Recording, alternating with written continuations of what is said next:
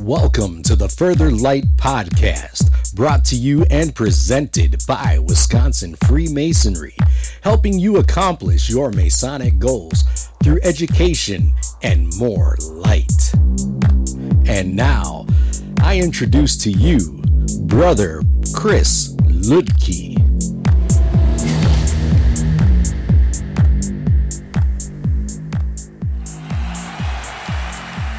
This is Brother Chris Lidke, and today I want to explore the five senses. And while I'm exploring the five senses, I'm exploring these in a Masonic context. So when we are instructed in the five senses, the lesson we receive today would seem, light and trifling. We all know the five senses: touch, taste, feeling, hearing, and seeing. We also probably know that they don't incorporate everything, such as proprioception, which is understanding where your body is in space. Now, pairing the five senses with the orders of architecture previously discussed, there must be some greater lesson here. The question is, what more can there be, and where can we look to find it? Today, I want to break the usual mold. We will examine what the five senses are, but we'll also look at the old lecture on the topic and specific lessons we are to take from them today and the message of the senses within the context of Masonry. So, what are they? The five senses are the senses or faculties of sight, hearing, smell, taste, and touch, by which humans and animals perceive stimuli originating from outside or inside the body. These faculties assist the person in experiencing and understanding the world around them. Basically, we're a bunch of jello inside a bone prison. And that jello needs to be able to understand the world around it. So it takes in all of its stimulus, through the senses. They frame our experience of the world in a way that our brain can interpret and make sense of all that we experience. These five senses, along with the reasoning of our minds, help us receive data and produce feedback to our surroundings. Now, today, based on what we are currently taught, we are told that the five senses are, again, hearing, seeing, feeling, smelling, and tasting, the first three of which, hearing, seeing, and feeling, are deemed particularly essential. William Preston's work has clearly been abridged here, but what can we take from this simple passage? Well, I want to take a look at a couple of authors. First, Carl Claudy, who states that this degree is a glorification of education, the gaining of knowledge, the study of the seven liberal arts and sciences and all that they connote. Therefore, it is wholly logical that the degree should make special reference to the five means by which we have for acquiring all knowledge, or by which we will ever acquire any knowledge. Another author by the name of Canmes states the following. Comprised of 5 steps, this section denotes manhood. It builds on the foundation laid in the previous section. The steps represent the 5 orders of architecture.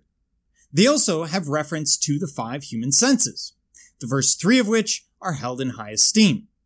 They are said to make up the 3 component parts of a complete man, representing the mental, physical, and spiritual, which are represented by the 3 Greek columns. These columns are supports of both man and the lodge. These columns denote wisdom, to contrive, the mental, strength, to support, the physical, and beauty, to adorn, or the spiritual. Ascending these 5 steps is to ascend the 5 senses. Finally, another author points out that by combining the 7 liberal arts with the 5 senses, one can distinguish between reality and fiction, understanding those elements of the world which are real and those which are not. This can be visually represented with a Pythagorean triangle. what he's doing is really kind of interesting. If you take a Pythagorean triangle, right triangle, on one side you have the three liberal arts of the trivium. So grammar, rhetoric, and logic. On the other right angle, he has the quadrivium, arithmetic, geometry, music, and astronomy. But interestingly, on the hypotenuse, on the angle of the triangle, we see the five senses: touch, taste, smell, hearing, and sight. And it works as a Pythagorean triangle, because the square of one base plus the square of the other, in this case 3, the square is 9, 4, the square is 16, you add those up, they're 25, the square root of 25 is 5, and you get the senses. It's kind of a beautiful visual representation and possibly a hard one to get across in an auditory manner, but you get the idea. It's kind of like radio. We're just trying to get the idea across. But it's beautiful. And it gives you the sense that one needs these different things to come together. But there is something I want to get into, which is the original material written by Preston going hundreds of years back. And so I want to read from this, because it's going to give you a good idea of where this once stood and what we would have learned. Quote, "The senses we are to consider as the gifts of nature and the primary regulators of active powers, as by them alone we are conscious of the distance, nature, and properties of external objects. Reason, properly employed, confirms the documents of nature, which are always true and wholesome. They distinguish the good from the bad, reject the last with modesty, and adhere to the first with reverence. The object of human knowledge, or the objects of human knowledge, are innumerable. The channels by which this knowledge is conveyed are few. Among them, the perception of external things by the senses, and the information we receive from human testimony, are not the least considerable. The analogy between them is obvious. In the testimony of nature given by the senses, as well as in human testimony given information, things are signified by signs.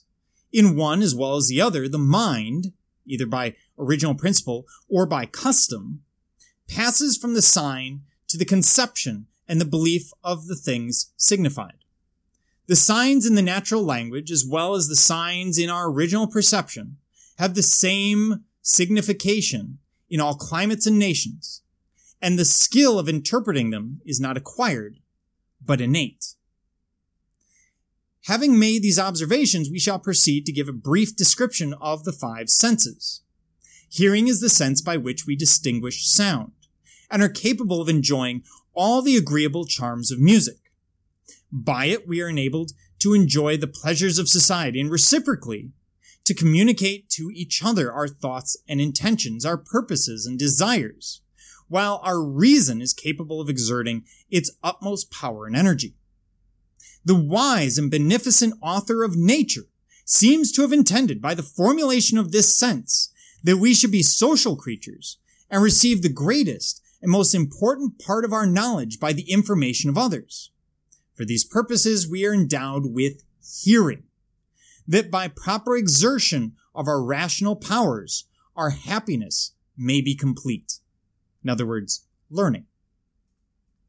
Seeing is that sense by which we distinguish objects and are enabled in instant of time, without change of place or situation, to view armies in battle array, figures in the most stately structures, and all the agreeable variety displayed in the land, the scope of nature. By this sense, we find our way in the pathless ocean, traverse the globe of the earth, determine its figure and dimensions, and delineate any region or quarter of it. By it we measure the planetary orbs, and make new discoveries in the sphere of the fixed stars. Nay, more, by it we perceive the tempers and dispositions, the passions and affections of our fellow creatures, when they with most to conceal them, so that the tongue may be taught to lie, but the countenance will display the hypocrisy to the discerning eye. In other words, you would use vision to discern someone lying through body language. In fine, the rays of light which administer to this sense are the most astonishing parts of the inanimate creation and render the eye with all its powers a peculiar object of administration. Of all of the faculties, sight is the noblest. The structure of the eye evinces the admirable contrivance of nature for performing its various external and internal motions, and the variety that is displayed in the eye of different animals, suited to their several ways of life, clearly demonstrates this organ to be the masterpiece of nature's work. Feeling is that sense by which we distinguish the different qualities of bodies, such as heat and cold, hardness and softness, roughness and smoothness, figure, solidity, motion, and extension. By means of certain corresponding sensations of touch, there are presented to the mind as real external qualities, and the conception or belief of them is invariably connected with corresponding sensations by an original principle of human nature which far transcends our inquiry. All knowledge beyond our original perception is got by experience.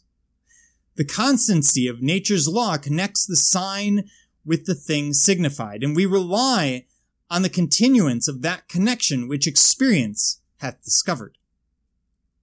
The three, hearing, feeling, and seeing, are deemed particularly essential among Masons. Smelling enables us to distinguish odors which convey different impressions to the mind. Animal and vegetable bodies, and indeed most other bodies, continually send forth effluvia of vast subtlety, as well as a state of life and growth, as in the state of fermentation and putrefaction.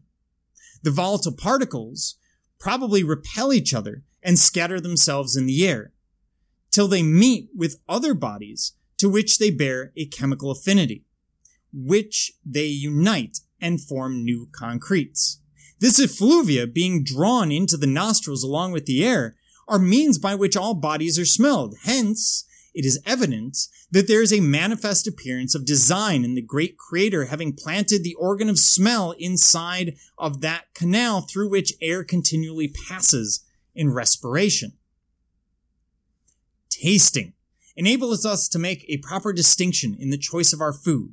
The organ of this sense guards the entrance of the alimentary canal, as that of smell guards the entrance of the canal for respiration. For the situation of these organs, it is plain that there was intended by nature to enable us to distinguish wholesome food from that which is nauseous. Everything that enters into the stomach must undergo the scrutiny of taste, and by it we are capable of discerning the changes which the same body undergoes in different compositions of art, chemistry, pharmacy, and cookery. Smelling and tasting are inseparably connected, and it is by this unnatural kind of life which men commonly lead in society that these senses are rendered less fit to perform their natural offices. Though the medium of the senses, we are enabled to form just and accurate notions of the operations of nature. And when we reflect on the means by which these senses are gratified, we become conscious of the existence of bodies and attend to them, till they are rendered familiar objects of thought. To understand and analyze the operations of the mind is an attempt in which the most judicious may fail. All we know is that the senses are the channels of communication to the mind, which is ultimately affected by their operation. When the mind is diseased, every sense loses its virtue.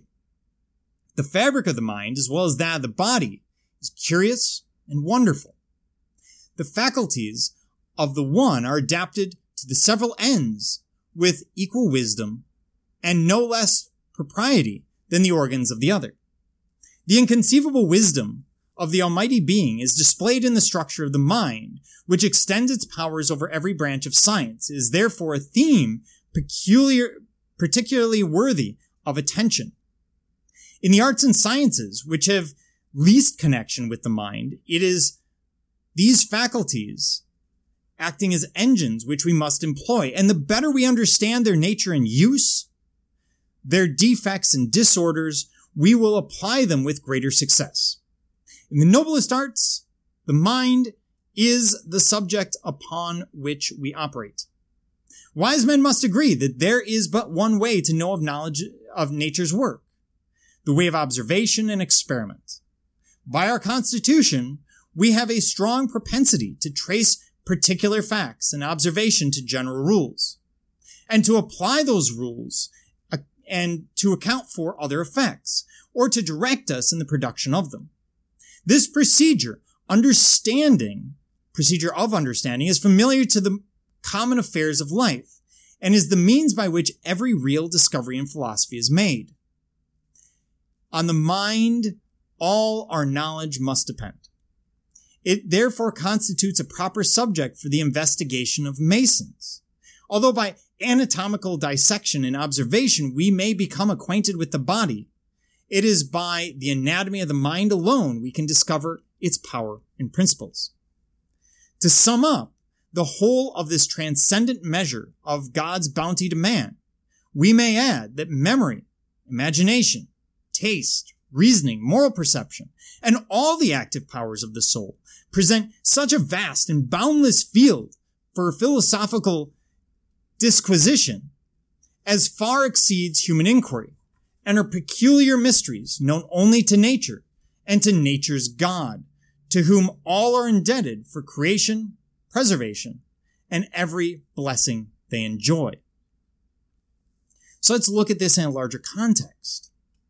Arguably, both forms of the lecture, both forms of the teaching, ask that we use our senses, a very Enlightenment idea, to investigate and understand the world, both physical but also spiritual. The senses can speak to the need to move beyond the material world, and also prepare us to take on the lessons of the 7 liberal arts. The senses are what we have in the world. It's what we come into the lodge with. It's what we come into the world with. It's what we develop through childhood. And yet it is necessary to use those senses when we move to the 7 liberal arts. It's creating a foundation. At the same time, we must move beyond the pursuit of the hedonistic,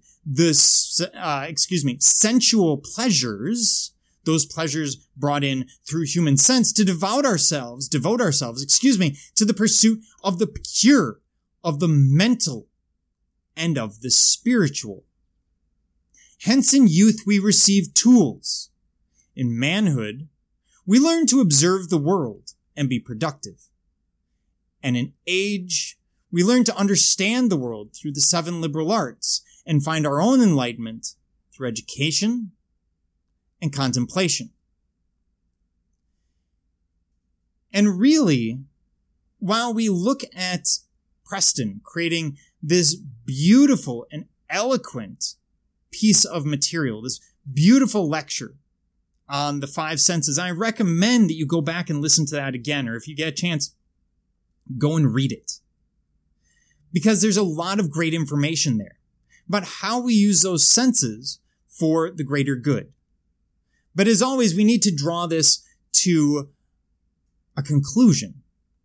And here I want to quote largely from Cloudy once again.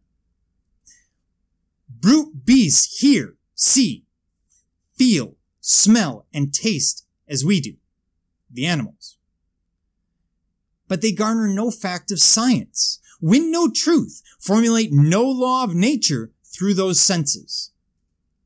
More than the 5 senses are necessary to perceive the relation between them and thing, and life and life.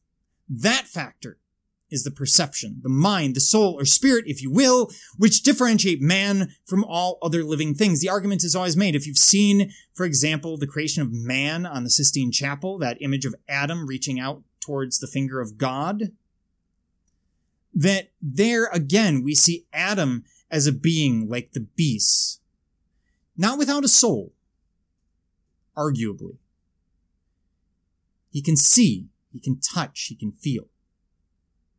But he lacks reason, rational thought.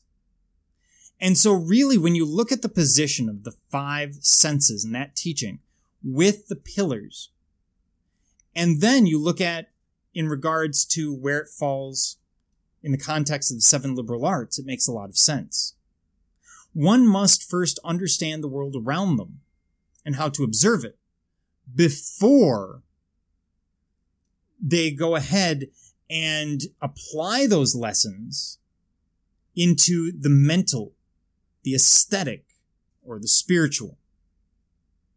If the 5 steps then seem to glorify the 5 senses of human nature, it is because Freemasonry is a well-rounded scheme of life and living, which recognizes the physical as well as the mental life of men, and knows that only through the physical do we perceive the spiritual.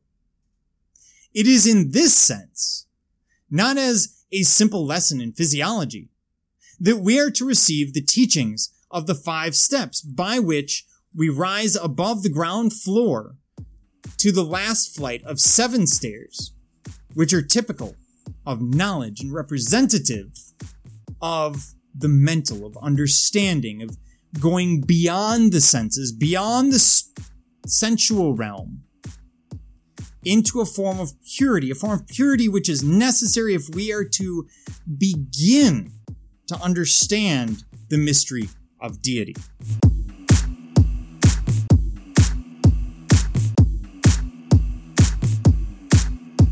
Are you interested in learning more about Freemasonry in Wisconsin? Visit wisconsinmasons.org. That's wimasons.org. Learn more about Freemasonry and access more educational content and further light. Any questions, comments, or suggestions, please email us at education@wimasons.org. Once again, that email address is education@wisconsinmasons.org. Thank you for listening.